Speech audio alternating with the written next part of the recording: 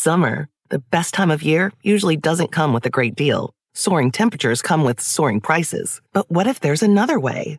With IKEA, your summer plans can last longer than 2 weeks of vacation and be more affordable. Here, everyone can have lounge chair access, no reservations needed. From affordable outdoor furniture to stylish accessories, we have all the essentials you need to soak up summer in style, no matter the size of your space. Start planning a better summer with IKEA. It's your outdoor dreams inside your budget. There are any number of reasons you might consider selling your home. To move closer to family, live within a smaller budget, or just wanting a change of scenery. Whatever your reasons, having to figure out all the various housing market trends in your area may not be what you signed up for. That's where an agent who is a realtor comes in. Realtors have the expertise to help you find the right price and navigate the process to sell your home in a way that's right for you. That's who we are. Realtors are members of the National Association of Realtors. In a small town, gossip travels fast, especially when the gossip is so wild and sensational that it feels like it couldn't possibly be true. That's what happened in Point Pleasant, West Virginia. In 1966, the town's population was hovering around 6,000 people. And in the course of a year, more than 100 of them reported seeing a 7-foot flying creature with glowing red eyes. It seemed like an urban legend, a rumor that spiraled out of control. And yet, there's evidence to prove the creature existed, like ripped pieces of clothing, claw marks on cars, a missing German shepherd, and a premonition of a horrific tragedy that cost 46 people their lives. This is the story of Mothman.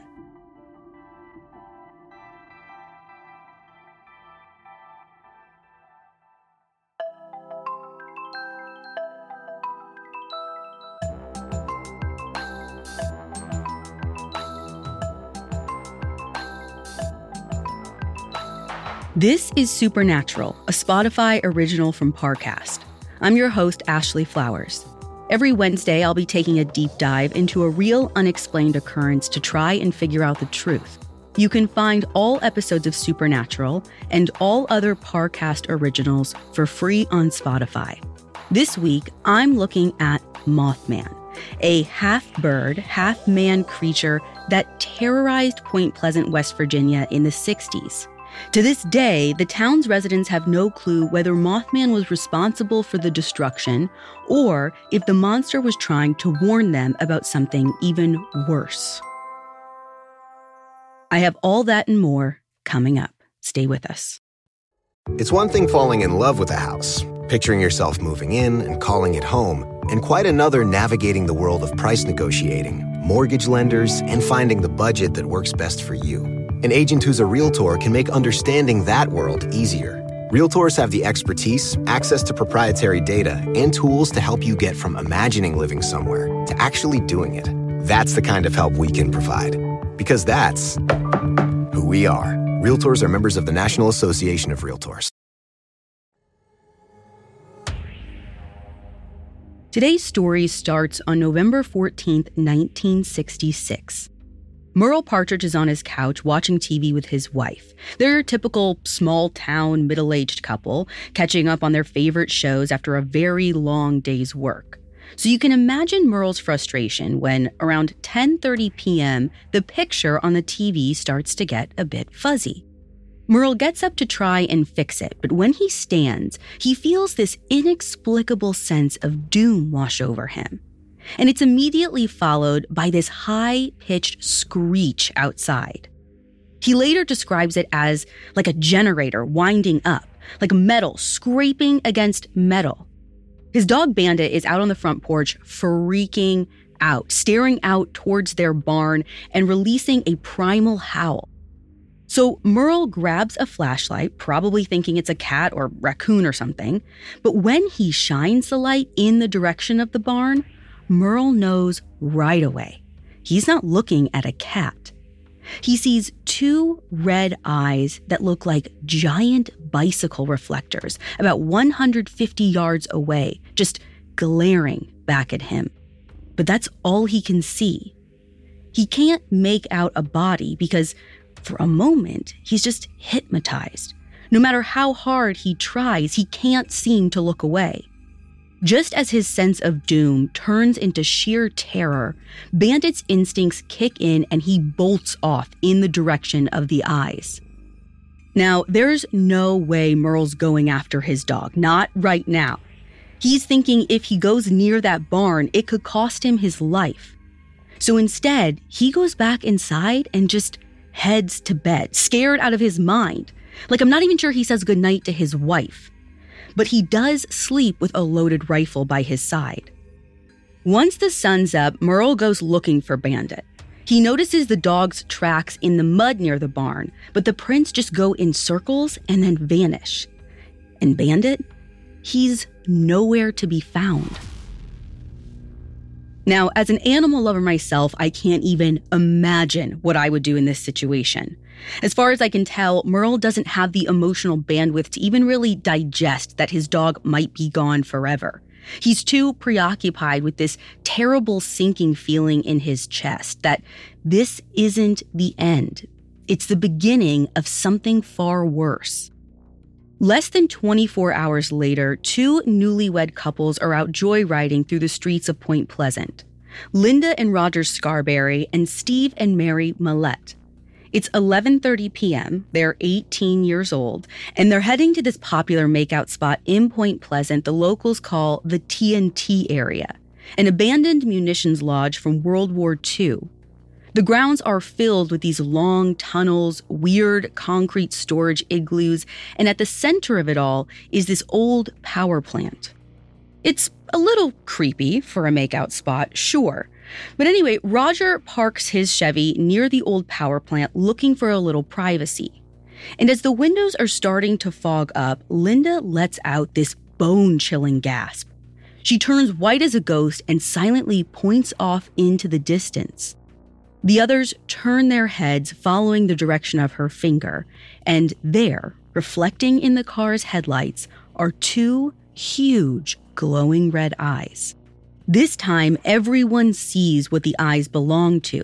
This hairy, grayish, man-like figure with muscular legs and giant wings folded along its back.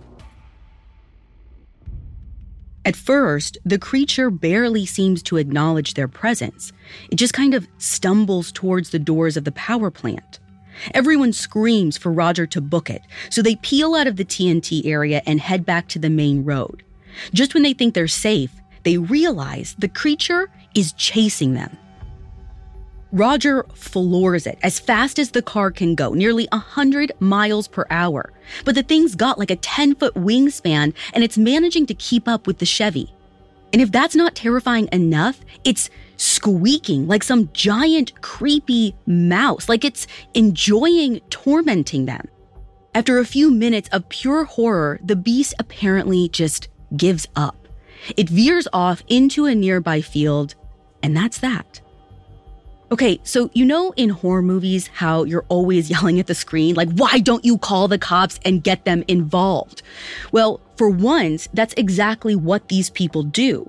Roger immediately heads to the local sheriff's office, and the teens lay out everything that just happened, beat by beat, for an officer named Deputy Halstead. And Deputy Halstead, he actually believes them. Granted, it helps that Roger apparently shows him the giant claw marks on his car. Roger also tells Halstead that he spotted a large dead dog along the side of the road that fits Bandit's description. But when he turned back into town, the dog was gone. After taking down the stories, Deputy Halstead and his partner head over to the TNT area to search for evidence, or at the very least, Merle Partridge's dog. But after scouring the vicinity, they return to their car empty-handed and maybe a little skeptical. They don't think the kids are necessarily lying to them, but they're thinking they might be overreacting. Maybe they just saw a giant bird. But when Halstead gets in his patrol car and turns on his radio, this ear-piercing screech comes over the dispatcher, something he's never heard before. I mean, it's not radio feedback or a technical malfunction. Whatever's making the sound is definitely alive. Usually it takes a lot to convince other people about anything supernatural you've seen or heard, right? The world is full of skeptics. But what's so charming about this small town is the amount of trust they have in each other. Because after hearing Roger's story and the sound on his radio, Halstead and his team organize a press conference the next day. The cops brief the room on what's been reported, and at some point, a journalist points out that the creature's description sounds an awful lot like a popular character from the Batman comics. That's when everyone starts referring to it as Mothman. And after the press conference, more sightings start pouring in. That same day, Marcella Bennett is visiting a friend who lived by the igloos in the TNT area. She's walking back to her car with her child in her arms, about to leave, and she sees this shadowy figure lurking nearby. According to her report, it might have been laying on the ground right in front of her car because she says she sees it slowly stand up. It's easily 7.5 feet tall, looming over the car's hood and staring at her with these glowing red eyes. At this point, it's probably the closest anyone has been to Mothman. By Marcella's account, she could almost reach out and touch it. Marcella becomes so terrified, so transfixed by this creature, that she drops her baby on the ground and she barely notices. Luckily, in the end, Marcella and the baby both walk away rattled but unscathed, even though if Mothman wanted to hurt them, it easily could have. The following evening, a 17-year-old gives another report. While he was driving on the Ohio-West Virginia border right across the river from the TNT plant, Mothman chased his car for more than a mile before leaving him alone. The next day, 2 local firemen see the creature in the TNT area. 2 days after that, a businessman says the Mothman landed on his own front lawn. Like the other witnesses, the guy says he looked into the creature's eyes and lost track of time for what could have been hours. Then the creature rose straight up from the ground and hovered like a helicopter, barely using its wings to fly away. By November 24th, 10 days since the first sighting, Point Pleasant's making national news, and visitors start coming in waves. Journalists, television crews, cryptozoologists, and the generally curious all arrive wanting to catch a glimpse of Mothman. But Mothman's not some caged animal in a zoo that anyone can pay admission to gawk at. It's only seen when it wants to be seen. And some unsettling visitors will go to any length to keep the story quiet.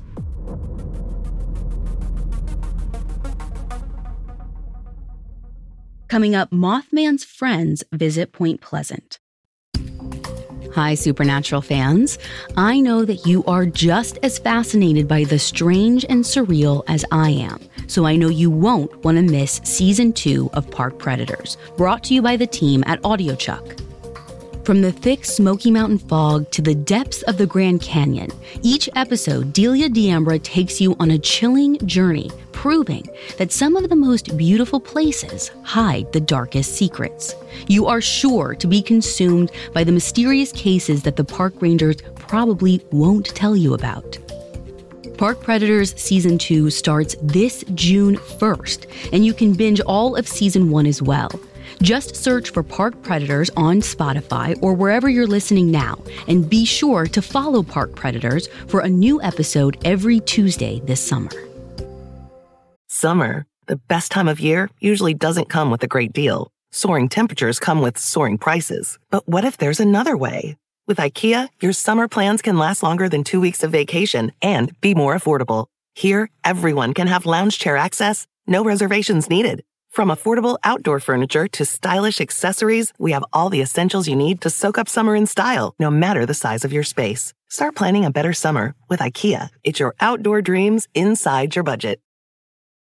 Is this house a good price compared to others in the area? Are prices going up or down? If I don't make an offer right this very moment, will I miss my chance? These are just some of the questions a home buyer might ask. And these are the sorts of questions an agent who is a Realtor can help answer. Because Realtors have the expertise, data, and access to specialty training to help you navigate the process of buying a home. They provide support, guidance, and have your back every step of the way. That's what Realtors do, because that's who we are. Realtors are members of the National Association of Realtors. Now back to the story. On December 7th, 1966, John Keel travels from New York to Point Pleasant, West Virginia. The 36-year-old has been riveted by the news about Mothman. He's not certain, but he thinks there's gotta be more to this story than meets the eye, or rather, more than the news outlets have shared. His first stop is to visit Deputy Halstead, who's still in charge of the case. As far as I can tell, John basically walks right in, approaches the deputy, and asks him whether anyone had reported any other strange phenomena besides Mothman.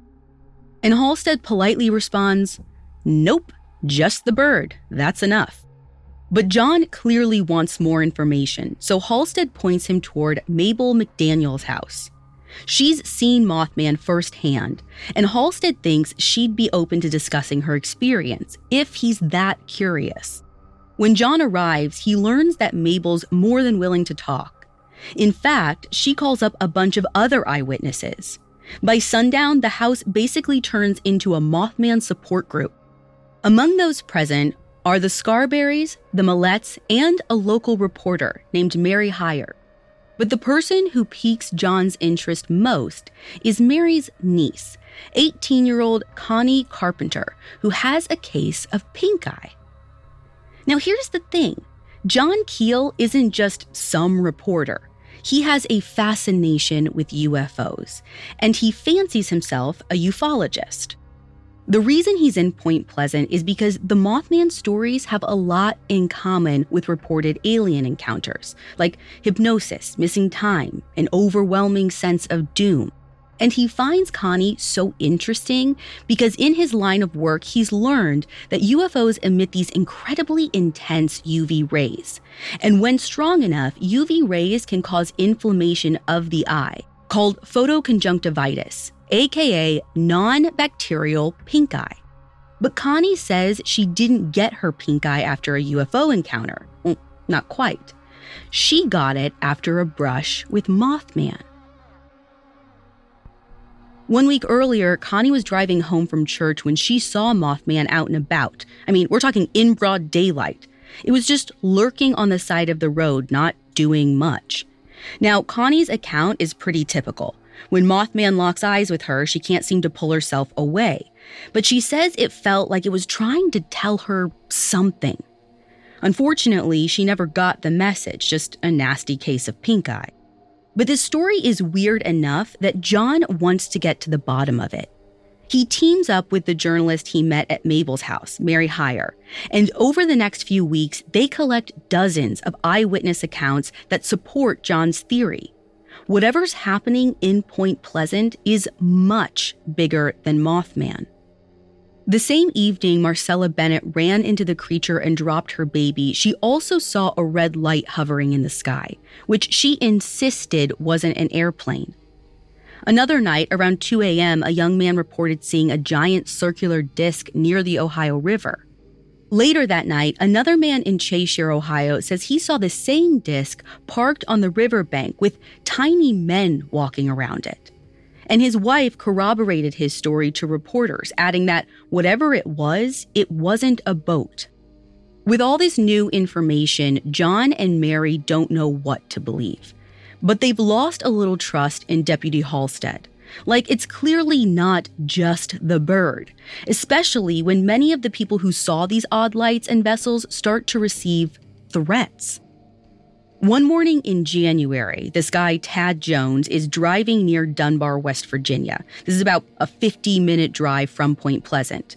Around 9:05 a.m., he apparently sees this large object blocking the road ahead.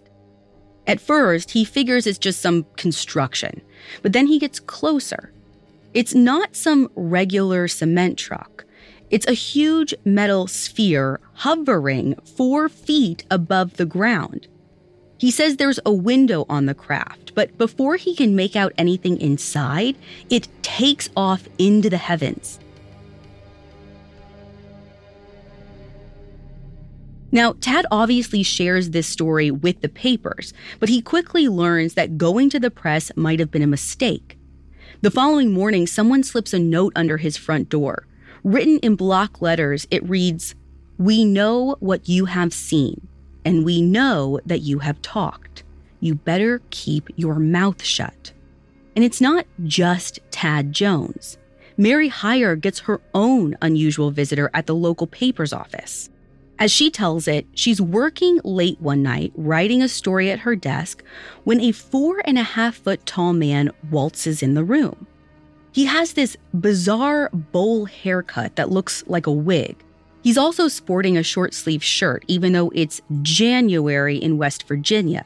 But the weirdest part is his speech. It's stilted, like he's using words for the first time. Out of the blue, the man launches into a story about how he hitchhiked from Michigan. And the more he talks, the closer he gets to Mary's face. She can't stop staring into his dark, deep-set eyes. They're hypnotic. When he finally breaks with Mary's gaze, he turns his attention to a ballpoint pen, of all things. He picks it up and starts examining it like he's never seen one before. Obviously, Mary wants this guy gone, so she's like, listen, just keep the pen, hoping that he'll be on his way. But instead of responding, he just lets out this high-pitched, maniacal laugh and bolts out the front door with the pen. Now, everything about this interaction is unusual. The laugh, the eyes, the clothes. I mean, he said he hitchhiked from Michigan, but he didn't even have any bags with him. And I'm pretty sure that they had pens in Michigan in 1967. Well, cut to a few months later, Mary spots the same man walking around downtown. Clearly, he wasn't just passing through. But the second she makes eye contact with him, a black car comes peeling around the corner, picks him up, and speeds off. When Mary tells the story to John Keel, he thinks it sounds an awful lot like the Men in Black. Now, if you're a regular listener, you might have heard me cover the Men in Black in an episode before. Some people believe they're government agents trying to keep UFOs under wraps. Others say the Men in Black may be extraterrestrials themselves. Whoever they are, they make one thing clear to the residents of Point Pleasant. Don't cross them. One afternoon, a black Cadillac follows Linda Scarberry as she drives around town. It even follows her into a fast food drive-thru. Marcella Bennett has a similar experience, but in her case, the car nearly runs her off the road. Connie Carpenter, the one with pink eye, says she almost got kidnapped by a man in a black Buick. The stranger grabs her, tries to pull her into his car, and rips her sleeve in the process. Connie gets away, but the next day she allegedly finds a note under her door that reads, "Be careful, girl.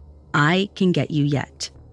So not only are people worrying about a giant flying bird man, now they're also worried about UFOs and hitmen.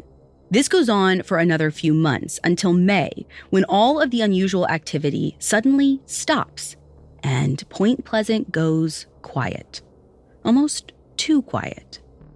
It's almost 7 months before Mothman returns. When he finally comes back in November, he's only actually spotted once or twice, but he brings a new twist along with him. Some of the residents of Point Pleasant start having these terrifying nightmares that almost feel like visions. Mary Hyre is one of them. Like most dreams, what Mary sees isn't totally clear. The pieces don't exactly fit together, but a few details about the dream stick with her.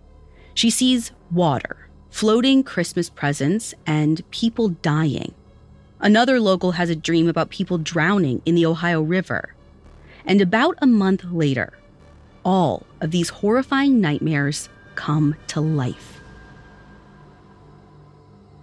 Coming up, tragedy strikes in Point Pleasant. Summer, the best time of year, usually doesn't come with a great deal. Soaring temperatures come with soaring prices. But what if there's another way? With IKEA, your summer plans can last longer than 2 weeks of vacation and be more affordable. Here, everyone can have lounge chair access, no reservations needed. From affordable outdoor furniture to stylish accessories, we have all the essentials you need to soak up summer in style, no matter the size of your space. Start planning a better summer with IKEA. It's your outdoor dreams inside your budget. A lot can happen between falling in love with a house online and owning it, between imagining living there and breathing in your new home for the first time. Having an advocate who can help you navigate the complex world of financing, inspections, negotiating, analyzing the market, and talking through any anxieties that may pop up, that can make all the difference. That's what the expertise of a Realtor can do for you. Realtors are members of the National Association of Realtors and bound by a code of ethics, because that's who we are. Now back to the story. On December 15th, 1967, exactly 13 months after Mothman made its first appearance, Mary Hyre parks her car on Main Street in downtown Point Pleasant. The traffic's as bad as she's ever seen, mostly because the light that regulates the traffic onto the Silver Bridge is down. But it's also rush hour, and people are out Christmas shopping. So Mary decides she's going to run an errand at the drugstore as she waits for traffic to die down. While she's shopping, she hears what sounds like a sonic boom outside. The lights in the store begin to flicker. She runs outside, and Main Street has broken out into total pandemonium. People are getting out of their cars, screaming and crying. Some are frozen in place in complete shock. The Silver Bridge has collapsed. One of the eye bars supporting it snapped. The entire structure toppled into the freezing Ohio River piece by piece, and it took some 50 cars down with it. Mary watches in horror as the headlights sink deeper into the river. People are struggling to swim. Wrapped presents bob in the water around them. And Mary realizes her dream just came to life. In the end, 46 people lost their lives, 2 of whom are never found. Their bodies are still lying somewhere at the bottom of the river. Point Pleasant tries their best to mourn, but how can they really? This isn't the kind of thing that you just get over. And the extra strange part is, only 1 week after the tragedy, Mary reportedly gets some more visitors at her paper's office. 2 short men in black overcoats. After everything the town just went through, they want to talk about UFOs. Mary's pretty gobsmacked. I mean, at this point, UFOs are the furthest thing from anyone's mind. But she's honest. She says, "We have had quite a few sightings here." Then one of the men snaps at her and says, "What would you do if someone ordered you to stop writing about flying saucers?" To which Mary replies, quote, "I'd tell them to go to hell." Which, good for her. But the best part is, it actually seems to work. The second she turns her back, the men disappear, seemingly into thin air. And that's it. It's over. No more strange lights, no more weird visitors, no more Mothman. It's like after the bridge collapsed, Mothman's work was done. It's been over 50 years since Mothman first appeared in Point Pleasant, and no one's any closer to learning the truth about where it came from or what it was. But there's a number of pretty wild theories. One of the most popular is that Mothman wasn't a birdman, but a normal, run-of-the-mill bird. More specifically, a sandhill crane. Now, sandhill cranes do have 7-foot wingspans and reddish feathers around their eyes. And in 1979, a group of fishermen discovered leftover chemicals from the TNT area seeping into nearby water. So some people think that a sandhill crane could have drank some of the water and developed some odd physical mutations that made it appear more monstrous. Although, I don't know about you, but I don't know what accident causes a bird to be able to hypnotize people or hover off the ground like a helicopter. Which is why others say that Mothman might have been more deliberate, as in maybe the TNT plant didn't make munitions like the official records say. Maybe they were doing some other kind of military experiment, something with chemicals or nuclear waste, who knows, and Mothman was a product of it. Of course, skeptics assume Mothman must have been a hoax, carefully crafted by a dedicated prankster. Someone with an elaborate costume and a 1960s jetpack that can go 100 miles an hour? I don't know. But the thing is, Mothman hasn't only been seen in West Virginia. Yeah, Mothman has reportedly been spotted all over the globe. And here's the thing. Each time, it's spotted right before a devastating tragedy. In April 1986, Mothman apparently popped up in Pripyat, Ukraine, just before the Chernobyl disaster. In September 2001, Mothman was spotted in New York City, days before the 9/11 attacks. In April 2009, it was reportedly seen in Chihuahua, Mexico, just before the swine flu outbreak. Could this timing all be coincidence? Maybe. But it almost seems like the Mothman, whatever it is, isn't the monster we need to fear. It's an omen of dangers that lie ahead. That feeling of dread and fear that comes along with the Mothman sightings is there for a reason. In each of the cases, there is something coming to be afraid of. Maybe Mothman is just trying to warn us before it's too late. So, if you come across a pair of glowing red eyes in the middle of the night, don't be so quick to write it off as an urban legend. Listen to your gut. It could save your life.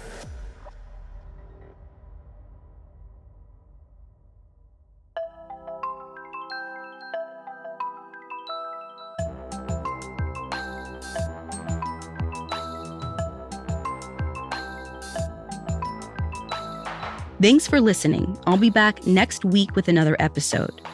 You can find all episodes of Supernatural and all other Spotify originals from Parcast for free on Spotify. Supernatural stars Ashley Flowers and is a Spotify original from Parcast. It's executive produced by Max Cutler, sound design by Carrie Murphy, with production assistance by Ron Shapiro, Trent Williamson, and Carly Madden. This episode of Supernatural was written by Lori Gottlieb, with writing assistance by Connor Sampson and Kate Gallagher, fact-checking by Anya Bayerly, and research by Mickey Taylor. To hear more stories hosted by me, check out Crime Junkie and all Audio Chuck originals.